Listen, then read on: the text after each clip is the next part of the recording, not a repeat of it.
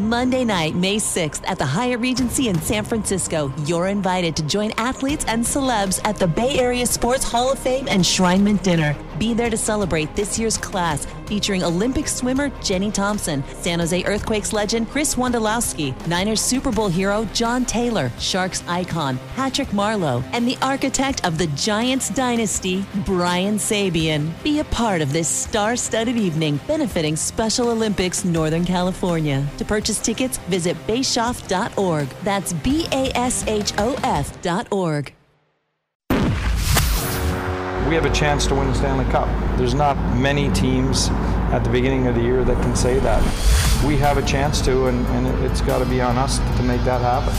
You're listening to the San Jose Sharks Morning Tide with Ted Ramey. This is our opportunity. Our time is now. Our window is now. Good morning, everyone, and welcome to Morning Tide. I'm your host, Ted Ramey. Remember, each new episode of Morning Tide drops the morning after every single San Jose Sharks playoff game. So round 2 began last night. I know the weight was actually not killing me because I was still emotionally just wrapped up in everything that happened with Game 7, and you had a couple of days to absorb that and get ready for the start of a new series. And, it was weird because you'd been so locked up into the idea of going up against the Vegas Golden Knights. You had to start thinking about a new opponent and new challenges. And in my head, I could only start talking about how, this team was different from Vegas. Now this team was different from the Sharks and I'm trying to think of these differences. It doesn't really matter how they compare to Vegas. It doesn't really matter how they compare to other opponents. The question was, what's the main attribute we thought of when we thought about Colorado? And that would be their speed,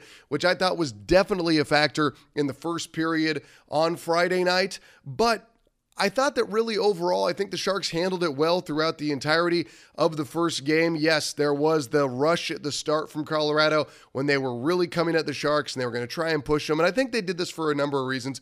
They wanted to get the Sharks off balance, and they wanted to see just what exactly this Sharks team could take. Because the other factor of this, and I'll be honest here, I didn't really know what to expect in Game 1 for the Sharks because I felt, and I think a lot of people talked about this, was that there would be some sort of emotional letdown for the Sharks coming from Game 7 into Game 1 of this series, regardless of the fact that the Sharks are the better team compared to the Avs.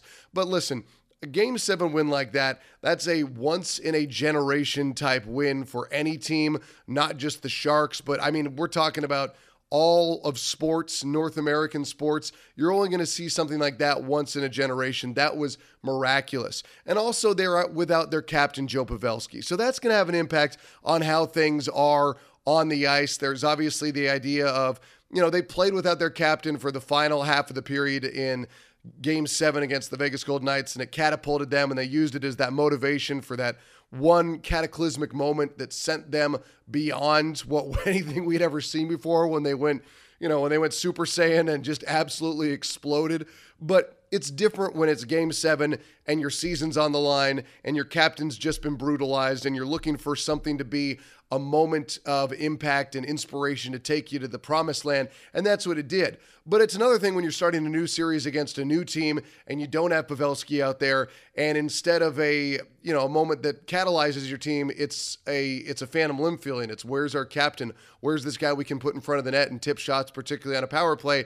You didn't miss Pavelski in the last half of the third period in Game 7. And I don't mean that to sound callous, but that was such a weird, rare moment in sports. You're not thinking about the fact that Pavelski's not out there. The difference was as you get ready for game number 1 and Pete DeBoer starts talking about how Pavelski's not going to be out there, then you do notice the fact that he's not out there. And you do think about the fact that he's not going to be out there on the ice and not being the same motivating factor that he would be as a player. I know the absence of Pavelski as the captain and as emotional catalyst still is somewhat there because you want to go out there and do it for Pavs, but it is different when you have game 1 of a new series. It's the playoffs. It's the conference semifinals. Everybody, I think, would feel more comfortable if Pavs was out there. But the Sharks, they handled that rush. They handled that emotional letdown. Even though they did fall behind early, I thought that they were able to look towards veteran leadership, particularly Jumbo. Joe Thornton was everywhere on the ice last night. He was fighting for pucks down deep. He was making plays everywhere, whether it was on the forecheck or a back check, just wherever Jumbo needed to be. He was out there using his size, using his veteran savvy, using his abilities. He had the first of the 3 unanswered goals that put the Sharks up eventually 4-2, but I felt like he was one of those guys who, when they fell behind, he was going to be a point that they could jump off of, a point that they could really use to say, look at what Jumbo's doing for us. Look at what he's doing in a leadership role. He's been a captain before. He's one of the greatest hockey players of all time, and he flexed his will upon that game, and he showed everybody just how important he is. Even though he's almost 40 years old, he's still an elite passer. He's not as fast as he maybe once was, but he impacted that game as much as anyone did for the Sharks last night. Now, you go beyond that from Joe Thornton, and I do want to get back to that third line for a second. From there, you got to talk about Martin Jones. Martin Jones, when the Sharks were down 1-0, was absolutely phenomenal, and he made ridiculous stops. And then same still when they got behind 2-1, made some unbelievable stops. And Martin Jones, again, you go back to Pete DeBoer's decision to keep him as the goalie after a couple of bad starts for Martin when they were giving up goals in the first minute of each period, and just things were about as negative for the Sharks as they could have been. Pete DeBoer had all the reason in the world why he could have been able to take Martin Jones out of that starting lineup and gone to Aaron Dell. But the thing is, Pete DeBoer is a lot smarter than me. He's a lot smarter than everybody else listening to this podcast that isn't named Pete DeBoer. Or, I assume that other former NHL players and coaches aren't tuning in as well, but I would still rank Pete above them. But Pete made the decision to bring his team as a rallying point around Martin Jones. He believed in him. He publicly endorsed him. He had the team publicly endorse him, or the team didn't need to be told to publicly endorse him, but they did anyway. And Martin Jones has responded, and he put together a beautiful performance in game number 1 against the Avs tonight, making some absurd saves, glove saves, pad saves, skate saves, a couple of nice stick saves, just, doing everything he could. And he did not get negative after he gave up that early goal off a rebound. And it was a fat rebound. It went out there and caught a man in a good space. And, sometimes the puck's going to fall to you that way. It was bad puck luck for the Sharks, great puck luck for the Avs. The Sharks got a good rebound a few minutes later with Nyquist when he had the equalizer. But the point is, the Avs came at the Sharks, took the early lead. Martin Jones did not collapse. He didn't wilt. It was a relatively early goal, just over 2 minutes into the first period. There was all the reason in the world for him, maybe from that point on, to have a bad game, or for the Sharks to feel maybe it wasn't their night, or maybe that was the beginning of the emotional letdown. Instead, they weathered that storm, found the equalizer, were able to get themselves right back into the game, and instead of the Avs using that as some sort of a momentum swing, the fact that the Sharks were able to rebound from that and get the equalizer from Nyquist, I think took a lot of wind out of their sails. And then I think you can talk about a similar instance with the 4-minute penalty kill and then the equalizer from Jumbo. Those were the Sharks not wilting in the moment, and that is the depth of this team, the leadership of this team, the talent of this team, the team design. You go down the list of everything this Sharks team represents, and listen, I love all the trolling about the 4-minute penalty kill. I thought the Sharks Twitter was all over that, and I laughed my head off. I thought it was great, and we should continue to troll Vegas about that. I have absolutely no problem with it in the slightest. But there were moments in the game where the Sharks could have had an emotional letdown, where they could have had a collapse, or they could have had any sort of reason to let the Avs take control of that game, but they didn't. They rolled with the punches. They weathered the storms. They bided their time, and then when the game opened up for them, when the game started going in favor of the Sharks' style, they were able to take advantage of it, and they found themselves with an upswing where they scored 3 unanswered. But that's what I think this team had to look to on a night where they were dealing with that potential letdown after Game 7, and they don't have Pavelski out there. You talk about where you're going to find your emotional moments in the game. You have 2 equalizers and a 4-minute penalty kill. For the Avs to give up those equalizers and not capitalize on the 4 minutes of power play, that's huge in favor of the Sharks. And the Sharks, again, that's the veteran leadership, that's the experience, that's the talent, that's everything that they were able to show against Vegas, maybe a little bit on a lesser level tonight. I don't think the intensity was quite the same. I don't think the game was quite the same as what we saw against Las Vegas. It's obviously a new series, but the Sharks, even though they were not perfect, they came up big in critical moments, and they came up big in the first game of the series on home ice. And one of the things I really felt was that for the Sharks going up against this team in the Avs is that you have to take advantage of the home ice without Joe Pavelski. Because, again, we're all assuming he's going to be back sooner than later, but I don't really know what any of us are basing that off of. We don't have a great deal of detail upon the injury. We don't know what his timeline exactly is going to be. So right now, you have to look at the Sharks and say they've got home ice for these first 2 games. We don't know when they're going to have Pavelski back. Are they in a position to take advantage of it? And are they doing what's needed to be done without Pavelski? And across the board, they answered those questions, and they got the win in game number 1 last night. And now it's just a matter of continuing to do the same things in game number 2. But Martin Jones was absolutely unbelievable, but you got to find out, what did we do wrong to give up so many shots? I thought there was a lot of, just kind of turnovers and neutralize both ways. The Sharks have got to take care of that before you get into game number 2. I thought that the Sharks' third line, obviously with Jumbo and LeBanc, who scored just an unbelievable goal. Let's stop right here to take a moment to remember that unbelievable goal from LeBanc, by the way. As LeBanc cuts in, avoids a hit. Kevin LeBanc scores! What a play, start to finish for Kevin LeBanc. Sharks lead for the first time. And while we're talking about that third line, let's talk about Jumbo's goal as well, the big 2-2 equalizer. Johnson's blocked by Sorensen, and here they come 2-on-1. Sorensen and Thornton. Joe Thornton scores! Yeah, and until that empty netter from Timo Meier, which made it 5-2, you looked at those 2 goals from Jumbo and Kevin LeBanc as the third line guys who had the big difference makers when the game was 4-2. And then, of course, you added that 4th goal from Brent Burns. Thornton quickly on him. Sorensen works it around. Comes to Burns with a shot. It scores!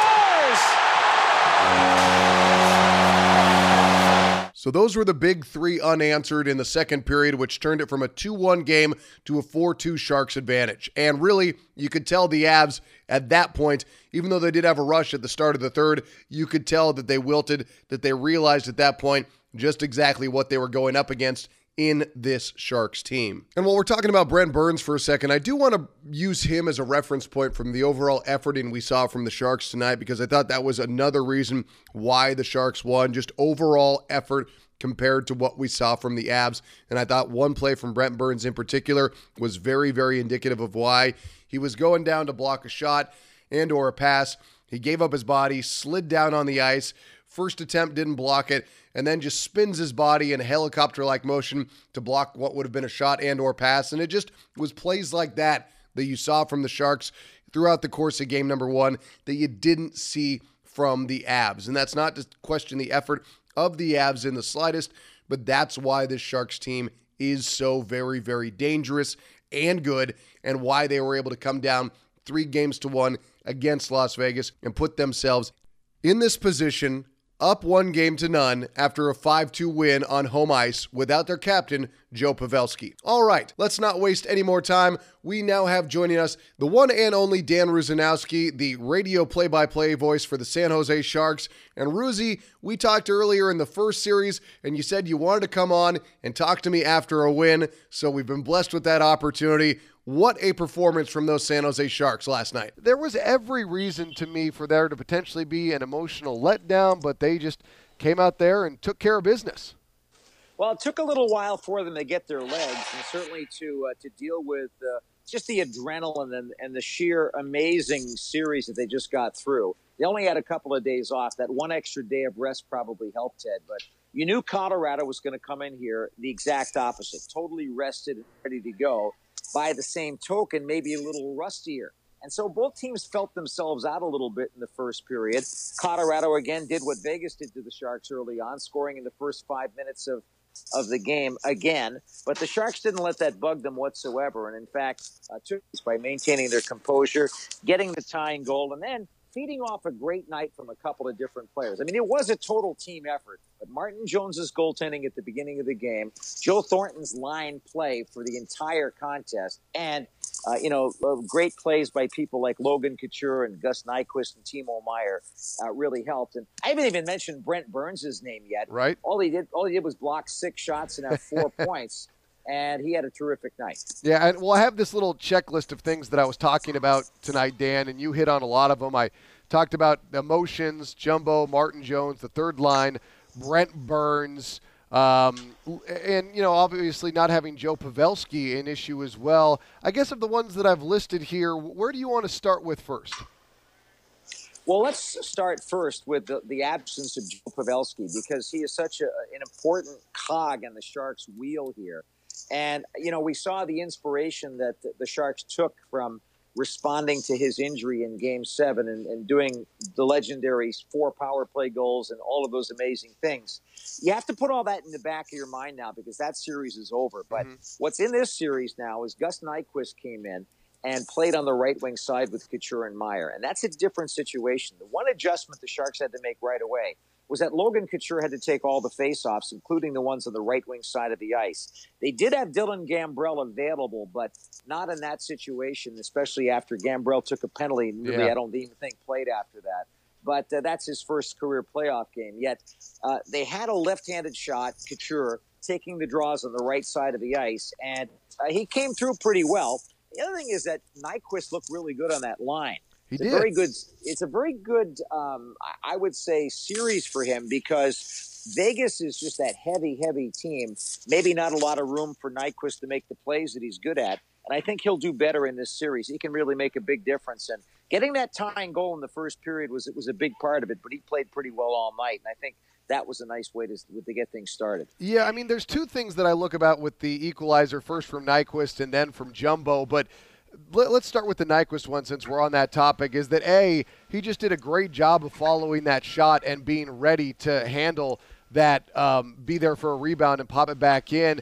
And just with that, to level the score at 1 right there when Colorado had jumped out to that early 1-0 lead, seemed to take a lot of wind out of their sails. Because I think a lot of people maybe said, okay, the Sharks have a little bit of an emotional letdown. They've gone down 1-0 early. This is the Avs' chance to jump on them. But they weren't able to jump on them, and Martin Jones was out of his mind making some great saves when it was a 1-0 game. But then Gus Nyquist, just timely. I mean, since he's been picked up by the Sharks, by way of that trade, I thought that, he just has been more and more so just fitting in and gelling with guys, and that was an instance where he was going to follow that shot. He knew where to be, and it was right place, right time.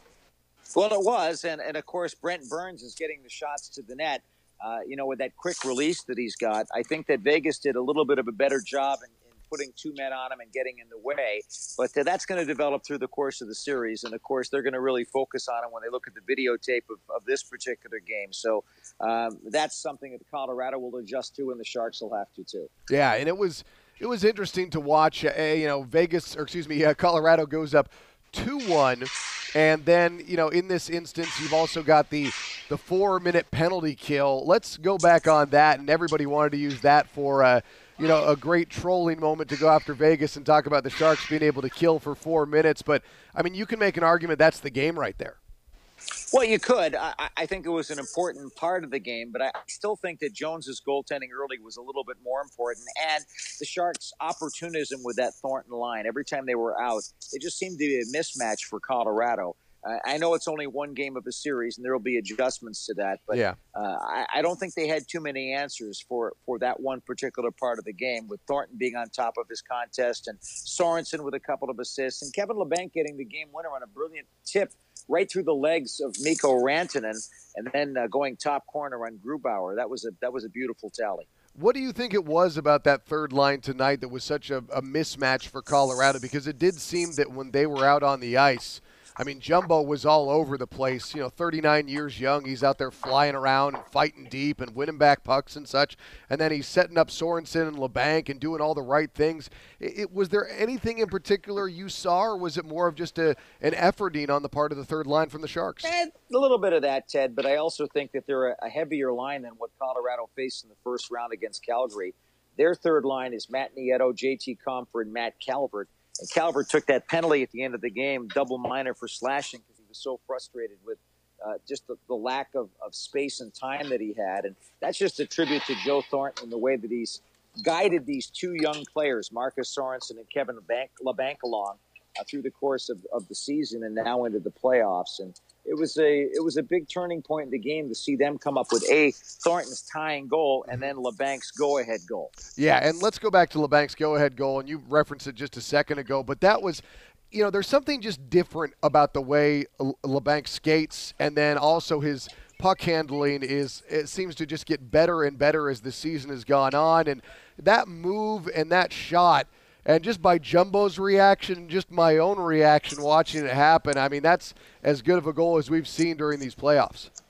Well, Joe Thornton likes to see his line mates respond to something that he does in a game. And, when Joe got that goal to make it 2-2, obviously that was a big moment. And Sorensen, a huge part of that with that block shot coming up the ice on the 2-on-1. That was just a great play all the way around. But then I think Joe takes particular pleasure in seeing his line mates get the chance to score. And, of course, let's not forget that he got the assist, and it was his 100th career assist, only the 24th player in the history of the league to get to that many in the playoffs. So I think it was a combination of a bunch of things there. And let's not forget that turned out to be a very important goal. Thornton getting the assist on Burns' goal late in the second to make it 4-2. But the play that got to LeBanc, just a nice job by LeBanc to get through Rantanen. The game-winning goal, that makes Joe happy, and the Sharks move on. Yeah, and it was fun to watch just that entire sequence, and the fact that it was 3 unanswered goals. It goes from a 2-1 in favor of the Avs to all of a sudden 4-2 in favor of the Sharks, and that's the thing that the Avs, I'm sure, they know who they're going up against, but the Sharks just seem to have a way of reminding teams that they can jump on you, and they can jump on you in a hurry. And I know the obvious reference point would be the 4 power play goals in Game 7, but it kind of reminded me of the 3-0 deficit the Sharks erased in Game 2 when they scored 3 in a matter of minutes. Just that same idea. This Sharks team, when they score, it can come at you in an absolute flurry and just with speed and violence. It's remarkable to watch. Well, one of the differences between those two games, obviously, is that the Sharks won this one tonight, and they ended up getting another insurance goal with the empty netter with Timo Meier. And I think that the Timo Meier goal might be the opening of the floodgates for him, because he ended up manhandling Mikko Rantanen on that play just before he got the puck and threw it down the ice into the empty net. Won a physical battle with a pretty strong and very talented player, and ended up getting that goal. And you remember he had 10 shots on net in Game 7, couldn't score. Yeah. And then tonight he kept having all sorts of chances and just could not put the puck into the net. I know it's an empty net goal, but maybe that's the start of something big for a goal scorer that often is streaky. And then the other play that Brett Hedican and I were talking about was one that Lukáš Radil made in the offensive zone against Wilson. Just a nice little defensive play, got involved physically. Maybe in Game 1 he didn't play a lot because he made a couple of mistakes and was a little tentative. Tonight he was less so, and I think that was a nice recovery for him and a chance to maybe earn some more ice time. What was really interesting to me, and again, we're talking to Dan Rusanowski right here on Morning Tide, the way this game presented compared to the 7 games we saw previously against Las Vegas, not about as close to looking like a different sport as you can get between the way that first series played and just getting a snapshot and the way this second series might play. How was that for you as a broadcaster? Because it was pretty jarring for me in watching. I wasn't surprised because I've been through this a couple of times. Not my first rodeo, Ted, but I must say that I expected a different series. As we talked about earlier when we're comparing Joe Thornton's line against Calvert, Nieto, and Comfort, that was something they just didn't have an answer for. This series is going to change in its character as it goes on when everybody gets settled into it, but they're just two different teams. And let's not forget the fact that the Sharks played Vegas last year in the playoffs, so they had emotion there. They're a divisional rival. There's more emotion there. There were all kinds of drama in the series all season long. So they didn't have that with Colorado yet. The Avalanche, believe it or not, are one of the teams the Sharks have the longest history with in the playoffs. Yeah. And that's something that we talked about on the radio tonight because it's been 9 years since they played in the postseason, but along with Los Angeles, Detroit, and St. Louis, Colorado is one of the teams the Sharks have played the most in the postseason in the course of their history. It's just been a while. And, a lot of the younger Sharks fans probably didn't realize that because it's been 9 years since they played in the playoffs. But I think Colorado up and coming with a player like Nathan MacKinnon, who's an amazing hockey player, and with their improved play, I think that we're going to start to see that rivalry ratchet up again in the next couple of years. Yeah, I mean, watching this Avs team over the course of the year, I thought they were very fun to watch, and they gave the Sharks a nice battle in the final regular season game at the Tank. But it was actually surprising me. One of the stats that came out before this game started is that the Avs had lost 14 of 15 at the Tank heading into this series. I don't know why I was so surprised by that. I mean, I know that the Avs, they're on the rise and they've been through some tough times, but I just always think, and like maybe it's because you allude to that postseason history, I just don't think of the Avs as having that hard of a time in this building. Well, it's different in the postseason. You can't even look at the regular season when it comes to that, although it's an interesting thing for you and I to talk about. I know that it's totally different on the ice between these clubs, and we'll see a different Avalanche team here on Sunday. There's no doubt about that. I think one thing that Coach Jared Bednar did was he decided to sit Patrick Nemeth on defense, and he brought back Samuel Girard from injury. And I love Samuel Girard. He's not a big guy. He's only 5'9" and about 165 pounds, but he is a very skilled player. And yet the Sharks took away his time and space, and he's got to get used to getting healthy again. But I think that they really missed the defensive jam that Nemeth gave them in the series against Calgary. So that's a tough choice he's got, because this kid, Cale Makar, coming out of college hockey, looked pretty brilliant in most of tonight's game. Had one or two bad moments, but he looks like he's ready to be a top elite NHL defenseman and develop into that soon. Again, we're talking to Dan Rusanowsky here on Morning Tide.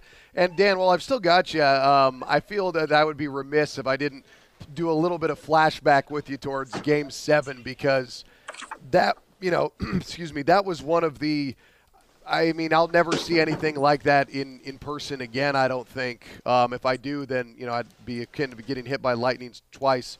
What are you still, kind of in awe of that? Because I'm still trying to wrap my head around what we saw in Game 7.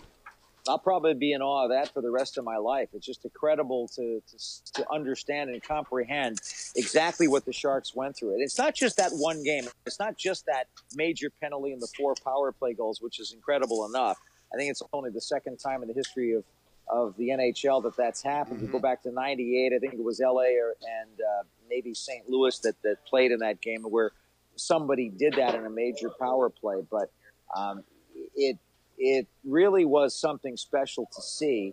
But I think the bigger factor is the Sharks were down 3-1 in this series. Yeah. And they had never come back from that, ever. They were 0-6 lifetime when down 3-1 in a series. So they got that monkey off their backs, and they also built an incredible amount of I guess you could say, equity in their efforts to win the Stanley Cup this year by being able to do what they did. And so they had 3 straight elimination games. You had, think about Barclay Goodrow. He's sitting in the penalty box in Game 6 in overtime. And, it's a long summer if the Vegas Golden Knights score on the power play and their season ends in Game 6. But Hertl scores shorthanded. They win that game with him in the penalty box. And then he does what he does in overtime in Game 7. I just think about that and shake my head. But that's what the stories of great championship seasons are like. And who knows, maybe the Sharks are in the mix for a long run. Well, I hope they are for sure, and we get to see it, game by game here. It's 5 down and 11 to go, and they, of course, got one closer tonight against Colorado, a 5-2 win that, like you said, we expect to see a different Avalanche team on Sunday, but probably the Sharks realize that. They'll be showing us some different looks as well. But, Dan, always a pleasure. I appreciate your time as always, and I look back forward to being in the building with you on Sunday once I am back in the Bay Area. Well, I hope that happens really quickly and safely for you, Ted. And you know what else? I did want to remind people that are listening in that during the course from the second round on, the only way to catch a local broadcast of the Sharks in the playoffs is to listen to us on the radio. You can find us, of course, on our flagship radio station, 98.5 KFOX, or one of our great Northern California radio affiliates, or on the Sharks app or the KFOX app or the NHL app. But what I like to remind people is that some people want to watch the game on the national television feed and maybe get our local broadcast. And tonight I had Jamie Baker and Brett Hedican on a triple cast. We'll do that a few times. On the road, we'll flip between those two great analysts of the game and get their thoughts on things, and a lot of great features. But There is a way to actually sync up the broadcast to the television feed, which is made possible because of modern technology. And I can tell people that if they want to learn how to do that, if they don't already know, the way to do it is to go to sjsharks.com/radio and click on the directions there that show you exactly how you can sync up the radio broadcast. So that way, if you don't want to get the national television coverage feed, you want to have a Sharks broadcast while you watch it, you can do it. Dan, as a man who's done it myself, I cannot recommend it nearly enough. And just in using your calls from Game 7 and Randy's, of course, the coverage you guys provide and the coverage you are still providing on the radio, man, top notch. And everyone would be missing out if they did not figure out how to follow those directions and do it themselves. But you keep up the great work, Ruzi, and we'll talk on Sunday, all right? Okay, Ted. Again, that was the one and only Dan Rusanowski, the radio play-by-play voice of the San Jose Sharks. Now let's get into some post-game sound. First, let's hear from the head coach of the San Jose Sharks, Pete DeBoer. Pete, you talked about the importance of the first goal, and obviously you don't get it, but it looked like Martin Jones especially made some key saves and helped you guys settle in. What is it about him lately that's allowing him to have success? Yeah, he was great tonight. I don't know. He's found his rhythm, and, it shouldn't be surprising. He's played, I think over the last 4 years, a lot of great hockey for us. So he was great tonight. I think, we knew the first period was going to be tough for our group.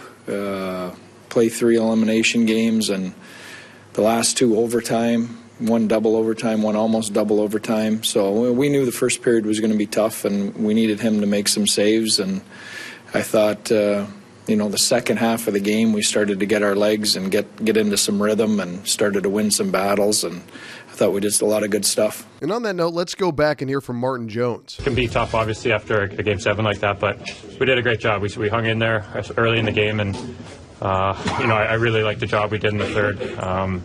We were grinding them in the O-zone, and we didn't really give them much. The one odd man rush we did give up, Bernsey made a great play.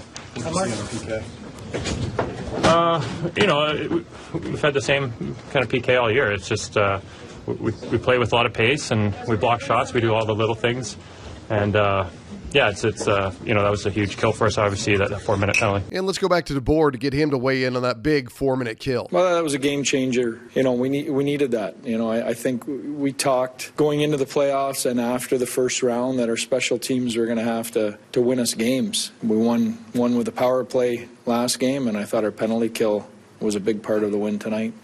Ruzi and I talked about the difference in pacing of the game, the difference in style of the game. Let's hear what DeBoer had to say about that in his post-game remarks. Well, it wasn't by design. 2 totally different games. You've got a Game 7 2 nights ago where you've got 2 teams that are going, someone's going home for the summer. To replicate that type of desperation, is hard in Game 1 in a series. So they're coming off a rest and trying to find their legs. We're coming off an emotional win and trying to find our legs. So, it wasn't the same as that game, but not many games are. Joe Thornton had a huge night last night, leveling the match at 2 in the second period, which kick-started 3 unanswered goals from San Jose, putting them up 4-2 in the second on their way to a 5-2 win. This is what Jumbo had to say on his big night. No, not really. It just the first period was a struggle, to be honest with you. I don't think we had too much energy early on, but we kind of felt our groove, as the middle of the game kind of went on, and big goal by Banker, big goal by Bernsey, and we just continue to go at him. But tough game for us tonight, though. It really was. Jumbo also had nothing but praise on another big night from Martin Jones. He was huge. He's been huge. Probably starting game 5, 6, 7. Tonight. He's such a big part of this team. We're going to go as far as he wants to take us, and another great performance out of him tonight. And he looks calm and just makes the game look easy back there right now. Jumbo, of course, alluding to the fact that the Avs had no counter to what the Sharks did in that 3-goal second period that changed the game forever in favor of the Sharks. Here's head coach of the Avs, Jared Bednard, on that second period, why they had no answers in Game 1, but maybe why they will in Game 2. Yeah, I would guess that most of those came in the second half of that period, for sure.